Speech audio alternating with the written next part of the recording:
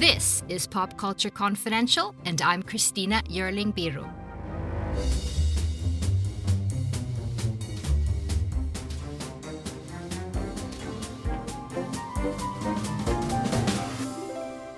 Hey guys, welcome back to Pop Culture Confidential. So glad that you could join me.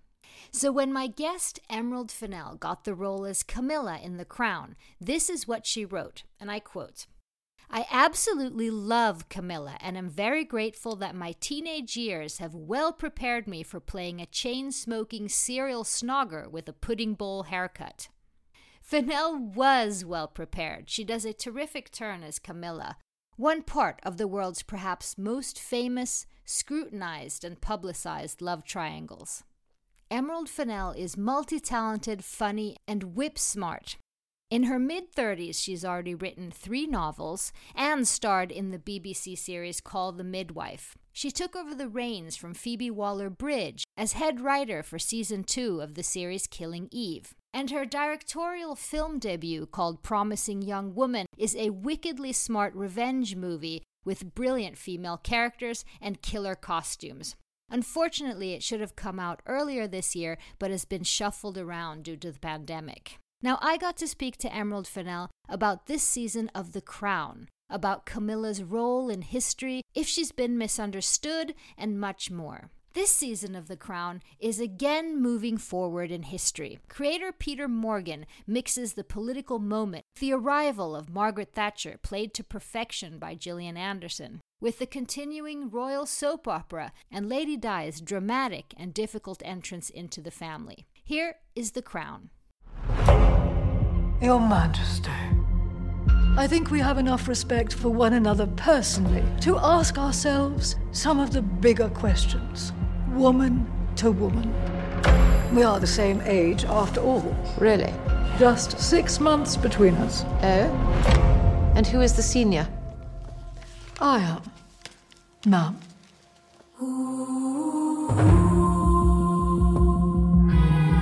Two women running the shop. That's the last thing this country needs. Perhaps that's precisely what this country needs. My goal is to change this country from being dependent to self-reliant, and I think in that I am succeeding. Joblessness, recession, crises. It's a dangerous game to make enemies left, right, and centre. Not if one is comfortable with having enemies. Are you? Oh, yes. One day, dear boy, you shall be king. Your duty now was the choice of a woman that people will love as a princess, and in due course, as queen.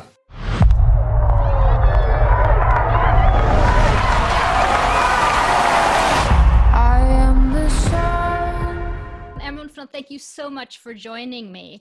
In this sumptuous menagerie of women that you come up with, that you mold, that you've done in all your career with your series and your novels, how does Camilla fit into this for you personally?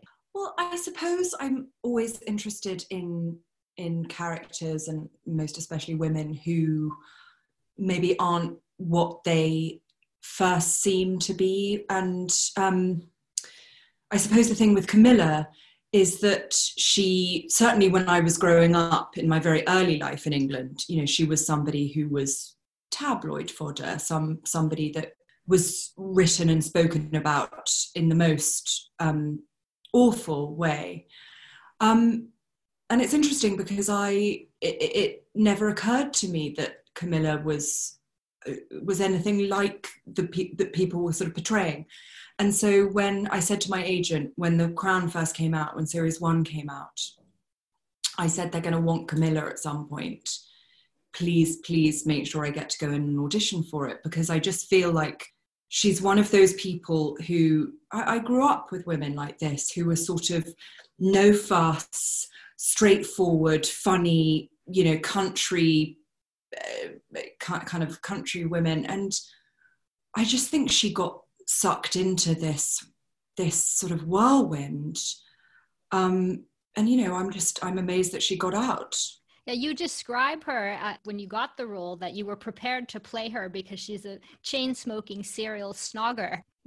Yes. But I'm a bit perplexed at how the British see Camilla, because on one side, sort of reading the research about it, it's like the home wrecker. We will never forgive her. And at the same time, so cheeky and naughty. We love her. Let her stay. So it's this mixed bag, right? I mean, that's sort of what we're like here, I suppose, is that we sort of give with one hand and punch with the other one. But I think the truth of it is that the public, I suppose, view of Camilla has changed over the course of the years. And, she and Charles's deep friendship and deep love has been borne out. And, really, for my whole adult life, they've been married. I was 50 years their sort of love. Yeah, exactly. And they've been married since I was a teenager. So for me, she's always been this kind of latter-day Camilla. I didn't really grow up with the one who was getting the sort of homewrecker stuff. But I think in general, people have to have respect for the fact that their love affair has been, as you say, 50 years long, and that's difficult to argue with, I think. And also, there's a reason that Charles loved her for 50 years, and it's because she really, according to all accounts, every single account of her, is that she's incredibly good fun and incredibly kind and decent, Yeah, the impression is, I could be wrong, but she doesn't necessarily want to be queen, but she knows how to do it. I think that's it. I think that I think over time, I suppose after what happened, after their love affair was exposed in the media, it couldn't have been worse. Those years following that could not have been worse. I don't think there's any level of vitriol that could have been more extreme than that. So I suppose then the worst had already happened. So when it came to the discussion about whether they might get married later in life, I suppose it would have been, what's the worst that could happen, frankly? Right. Talking sort of about the look of Camilla as well, because one thing you've said working with your women in Killing Eve is something you said that women in distress dress up. Would you say that about Camilla? Because she seems like kind of someone who dresses down. Well, that's a really interesting question, because actually we were just sort of talking about that, me, Josh and Emma, about costumes. I think the thing is this is sort of the inverse, actually, because Camilla's power is that she doesn't give a fuck, and that is very, very unusual for women, particularly women in the public eye, to resolutely decide not to change, right, not to listen, is hugely powerful, I think. And so she, I would say, is the exception that proves the rule here, because it is very, very out of the ordinary. Yes, of course, we all know it must have been a terrible situation for Diana, no doubt. And generally, you said that there's a huge gap in empathy and understanding between people, particularly that so many things happen to women that men just don't really know anything about, or that doesn't happen to them. So where's Charles? What is his responsibility in this, and how have people see him today? Well, I think, again, it's changed so much, because I think a lot of people, it's a lot of people have grown to understand the complexities of it. But it's absolutely right. It's interesting that it's a love triangle with two women, neither of whom really are being listened to by Charles. And there are lots of reasons for that. I think partly it's gendered, and particularly a man of his class and his time. But, he's a prince. And so, you're used to people standing up when you walk into the room. You're used to being bowed to, like, no matter how nice a person you are, that is an extraordinary circumstance.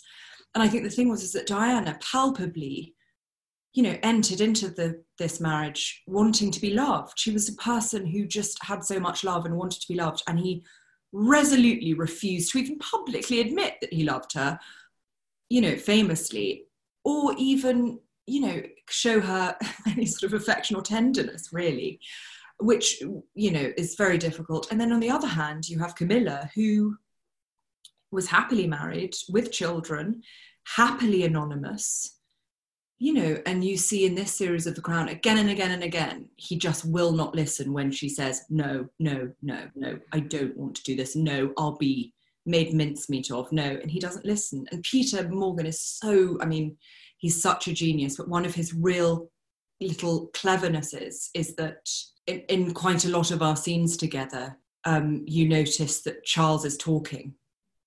Just Charles is talking. And he's planning and he's saying, this is what we're going to do. We're going to do this, and then I'm going to do this, and we're going to do this. And it's so interesting because everything that I know about Camilla, the little that I do know, is that she's not shy in coming forward.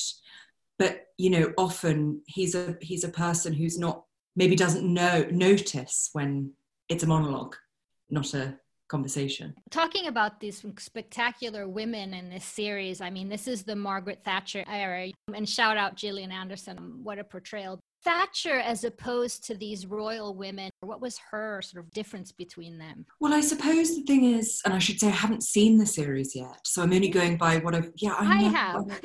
I know, but I kind of want to save it up and watch it with my family, you know?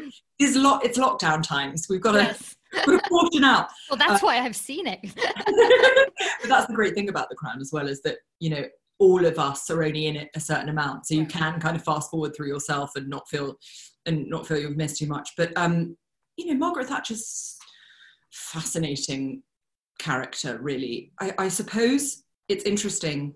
There's an amazing scene where they talk about being 6 months apart.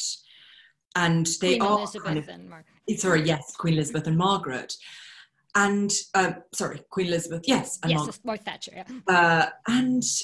And there's something about the kind of difference between this idea of being born to something and the thing of being the grocer's daughter, I suppose. Suddenly you're looking at women in power who've got there by completely different means, who have very, very little in common. And it's an interesting dynamic, you know. It's this idea of suddenly two women in the room, and actually, you know, the kind of conflict and the camaraderie that sort of throws up. I don't know, it's a relationship that is completely and utterly unique. There'll never have been a relationship like that again. The different restraints on both sides, but at the same time, I think there's some sort of mutual understanding. There's so many interesting women here, chain smoking, hard drinking, super funny, everyone from Margaret to Camilla. Now, what do you think Camilla would think of, like, what Meghan has done? Isn't there a little bit of impressed that you do your own thing? I've no idea, because again, you know, the stuff that the world that we were in was such a long time ago. You know, it was sort of the 80s, and I don't know how much everyone's changed. I mean, in terms of, the one thing that doing The Crown has taught me is it is impossible to know what is being said behind the scenes, because I think what Peter is so clever at winkling out is actually stuff that you would never, allegiances you would never know had happened, like little intrigues, you know, little enmities. Like, I honestly, the one thing I do know about, you know, whatever's happening now is I have no idea. Mm-hmm. And the story, whatever the real story is, will be even more fascinating and strange than any of us could imagine, I'm sure. It must, though, be, going back to Camilla, it has to be draining for a person like that to never be able to say what you want. Absolutely. I think but actually for either, you know, I think one of Charles's great problems is that he's always stopped from speaking. He's always belittled every time he tries to speak. And I think that, I mean, for me, that is the cruelty of The Crown. That is the terrible burden that they live under, is that they are constantly talking and never saying anything. You're constantly meeting people. You're constantly meeting the most fascinating people from all over the world whose stories are, you know, you would want to relate to, and they can't. You can't say anything to anyone. You can't make a joke. You can't be glib. You just have to smile and nod. And I just think it would be pretty unbearable, actually. Yeah. You, as someone who has spent so much of your career making these great women, what have you learned from this Camilla experience about women and relationships in particular? I don't know. It's a difficult one. It's a difficult one with The Crown because it's so unique. It's so unlike any other relationship. It's impossible to have a frame of reference. Normally you would say, oh yes, this or that, or I can dig this up from here. But, you know, to be in a menage a trois, to be in the most famous menage a trois in the world with with future King of England, and Princess Diana is really beyond the realms of imagination. And so, I don't know, I think I've learnt an enormous amount from the practical side of The Crown. The way that it is, the way that it's made is truly exemplary. Honestly, it is such a huge production. Every single person on it is the best of the best of the best. It's such a well-oiled machine.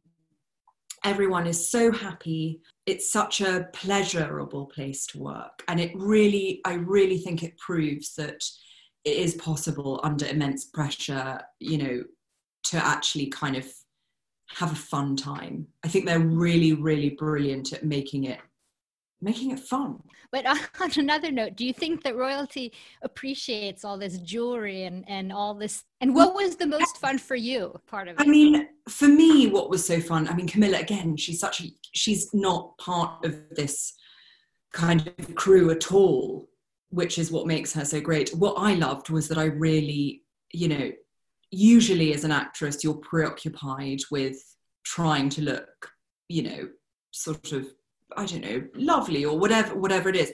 Camilla is her loveliness comes in her kind of attitude and her complete awareness that it's all nonsense. And that is just so, unbelievably appealing. But yeah, no, I myself am a horribly superficial person. Like, the only reason I do any of this is for a free pair of shoes. So I obviously am very sad I didn't get to wear an ermine cape and a crown. Well, there's an expression in Sweden, there's no bad weather, there's only bad clothes. And Camilla dresses very well for rain and hunting and all that type of thing. Absolutely. And she, like my grandmother, there are certain types of kind of particularly British, but I think it's probably universal, women who just to acknowledge fashion in any way is the worst kind of vanity. And it's sort of ridiculous. Unfortunately, I'm not remotely immune to it. Yeah. But you said several times that, excuse my language, she doesn't give a fuck. Well, why does she do it? Have you figured it out? Again, difficult to say. I've no idea really. But for me, it was that she loves him. They keep coming back again and again. And what I think the real root of it is that they're best friends. They talk every day on the phone, at least once a day. They make each other happy. They really do. And so, once your life's been upended already, why wouldn't you just choose the person that makes you happy? I think. No, I'm thinking more in terms of like, okay, so if it wasn't the love of her life, would she have left this royal constraint? Oh God! Oh, sorry. If she didn't love Charles, you mean? Yeah. Oh yeah. No. She would have had nothing to do with it. I think really, I truly believe it was an anathema to her. Like I think it was mortifying. I just have to take my last 30 seconds to ask you, because I got to see Promising Young Woman right before everything closed down. And when will everyone else be able to see it? And congratulations on that as well. You have two incredible projects here. Thank you so much. That's so kind of you to say. Well, everything is shifting sands still at the moment, but as we speak, the release date for the US theatrical release is Christmas Day. Anyone who's seen the trailer for the film will know that it's a very... So it's you and Disney. Christmassy film. But we don't know. I'm sorry to say, we're sort of doing that thing of just waiting to see when it's safe. And I hope it will be soon. Yeah, because it was supposed to come out mid-April. So that's been a strange thing. Yeah. But thank you so much for saying that. It was such a pleasure to make. And will you be part of another season of The Crown where they get married? Sadly not. Now we pass the baton to the next actors. I don't even know who they are yet. So, but it will be wonderful for me because it means I'll be able to watch it without sort of hiding behind a pillow when I come on. With a tiara on. Yeah, exactly. Yeah. I'll be able to watch it in a cape with a tiara on. Finally. Emma, thank you so much. Thank you so much. Have a lovely day. Thank you so much to Emerald Fennell. The new season of The Crown premieres on Netflix on November 15th. And please subscribe to Pop Culture Confidential wherever you get your podcasts, on iTunes or SoundCloud or Spotify. Thank you so much for listening, and see you next time.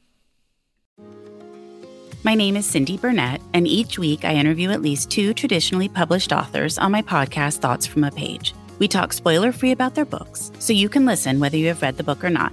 And then we delve into things that you most likely won't hear about anywhere else.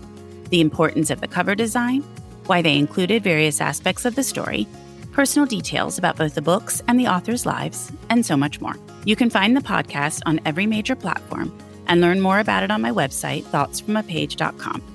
Thanks so much for checking it out.